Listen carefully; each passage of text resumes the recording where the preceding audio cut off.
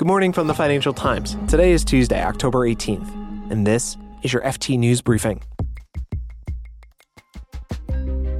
U.S. stocks bounced back a little yesterday, and Disney is so frustrated with the French movie industry system that it's threatening to withhold big releases from French cinemas. And the other dirty secret in France is that, much like French people go to McDonald's a lot, they also go to see a lot of Hollywood blockbusters. These movies tend to do really, really well here. We'll find out what the drama's about. And speaking of drama, the majority of the UK's controversial mini-budget has been scrapped.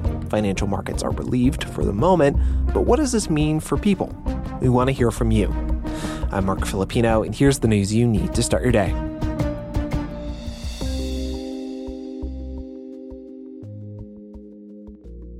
Wall Street had a good day yesterday, which is a big deal because stocks are mostly down these days. The S&P 500 finished the day more than 2.5% higher. The tech-heavy NASDAQ gained just shy of 3.5%. The FT's Kate Duguid describes yesterday as a bear market rally, partly driven by Bank of America's earnings report. So Bank of America yesterday announced earnings, and they performed better than expected. They raised their annual outlook for revenue and attributed it to strong consumers. They said that spending across debit and credit cards has jumped, as well as consumer loans. And so this gives us a little bit more confidence in the fate of the U.S. consumer. But, that's not the whole story here. But what about other companies that are going to report their quarterly earnings soon, Kate? Will investors be as excited about those? These earnings from banks, we saw Bank of America yesterday, but we also saw JP Morgan and Wells Fargo last week, who reported better than expected earnings. Banks are a case in and of themselves. And so they don't necessarily show us what the rest of earnings season is going to look like. Certainly, like the Bank of America earnings did suggest a healthy U.S. consumer. And if we have more evidence of that, that will appear in future earnings. But the things that banks benefit from, namely rising interest rates, which allow them to charge consumers more to borrow money, are not going to be evident in tech stocks, right? The valuation of tech companies is sort of mostly based on their potential for future growth. And so they are particularly hard hit by rising interest rates. So there's still more to see. So, Kate, is this what we call a dead cat bounce, basically where markets go up a little bit only to drop even more later on? I would say, it's maybe not like a dead cat bounce, but we could describe it as a bear market rally. The conditions, the general conditions in our market have not changed. The Fed is still raising interest rates. We're still seeing the economy slow down. None of those things have changed. But there has been just like a little bit of relief that also came from the news from the UK. Kate Duguid is the FT's U.S. capital markets correspondent.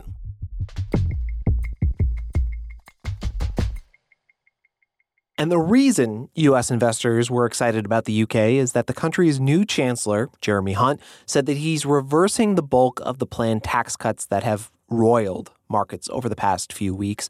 Financial markets have stabilized for now, but there's a downside. As part of this U-turn on tax cuts, the government is also slashing a plan to protect consumers from rising energy prices. Brits are really struggling with inflation, and we'd like to hear from our listeners in the UK. How are rising costs affecting you? What have you had to give up? What are you planning on giving up? We have a link in our show notes where you can record and send us your answer. We might play it on a future FT News Briefing. And thank you in advance.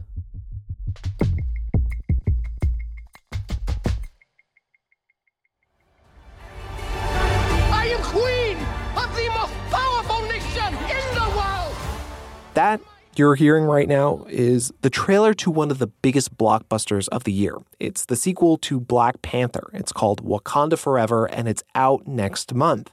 But for the past few months, there had been questions about whether the film was going to be released in French theaters. Disney had been at loggerheads with French authorities who control the timing between theatrical releases and streaming releases. The FT's Paris bureau chief, Leila Aboud, doesn't call Disney's decision to go ahead and release the film a concession, but I think Disney has decided to holster its gun for now and not shoot put it that way. So, Leila, can you talk about the system in France that controls how films are distributed? So going back to the 1960s, France has had a system which they refer to as l'exception culturelle, which literally means the cultural exception. And this is kind of based on the idea that there are some things, including cinema, that are art and shouldn't be governed by the rules of the free market, right? That basically art needs to be protected from untrammeled capitalism. And what that means in the film industry is that media companies, so sometimes it's movie producers, sometimes it's TV broadcasters, anybody who shows movies has to basically contribute to a fund that then is used to produce movies, right? It's a national fund. But what that means is the companies that contribute to the fund, in order to sort of reward them for contributing to the financing of movies, they get these windowing advantages. Gotcha. So the more you contribute, the shorter window of time you have to wait before you can put your movies on streaming platforms. How does this affect Disney? Disney would have never cared about this windowing system that France had when it was just a movie producer, because the windowing wouldn't have applied to it. It would have, their movies go out in the theaters, they earn their money, they're very happy. What has changed? Disney has now become a broadcaster with a streaming service in France called Disney+. That means that on one hand, there's still a studio where their stuff is going out in theaters, and they're happy about that, nothing changes. But on their streaming service, they're suddenly having to obey these rules on windowing that they never saw before and they never really thought about. And the problem is that the windowing will hurt the attractiveness of their streaming service. And because Disney is new in France and because they don't contribute very much to the financing of French cinema, they have a very long window, which means that they can't put Wakanda Forever onto their streaming platform for a very long time. So if you look at it from Disney's point of view, the system sucks, right? But the system wasn't created for Disney. The system was created for another era of French cinema, which was basically where the country decided that it needed a system to kind of keep its cinemas and film producers with a steady pot of public and private money. Okay, so you said Disney has holstered its gun for the moment, but it can, to continue the metaphor, pull out its weapon in the future. And it has warned that it may bypass cinemas altogether and go right to streaming in the future. So then why is this a big deal? Some of this is drama, right? I mean, why is Disney making such a big deal out of this? It's because they're trying to pressure the Film Producers Association, the Culture Ministry, the theaters themselves to negotiate a shorter window for their theatrical releases.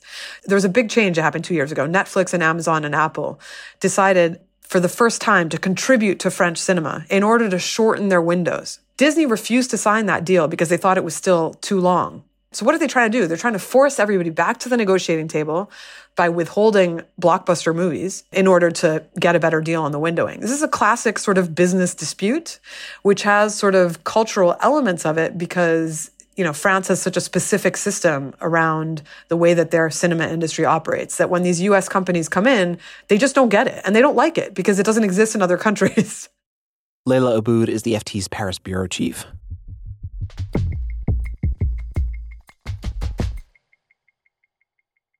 Before we go, we have an important announcement about our podcast feed.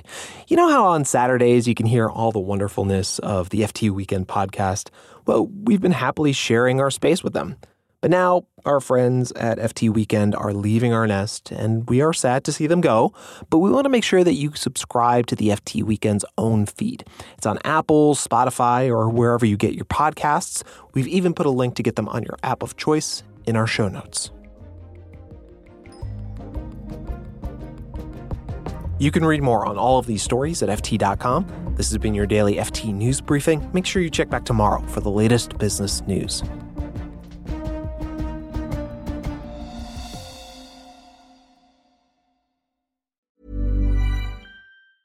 Hi, this is Janice Torres from Yo Quiero Dinero. From a local business to a global corporation, partnering with Bank of America gives your operation access to exclusive digital tools, award-winning insights, and business solutions so powerful, you'll make every move matter. Visit bankofamerica.com/banking for business to learn more. What would you like the power to do? Bank of America, N.A. Copyright 2024.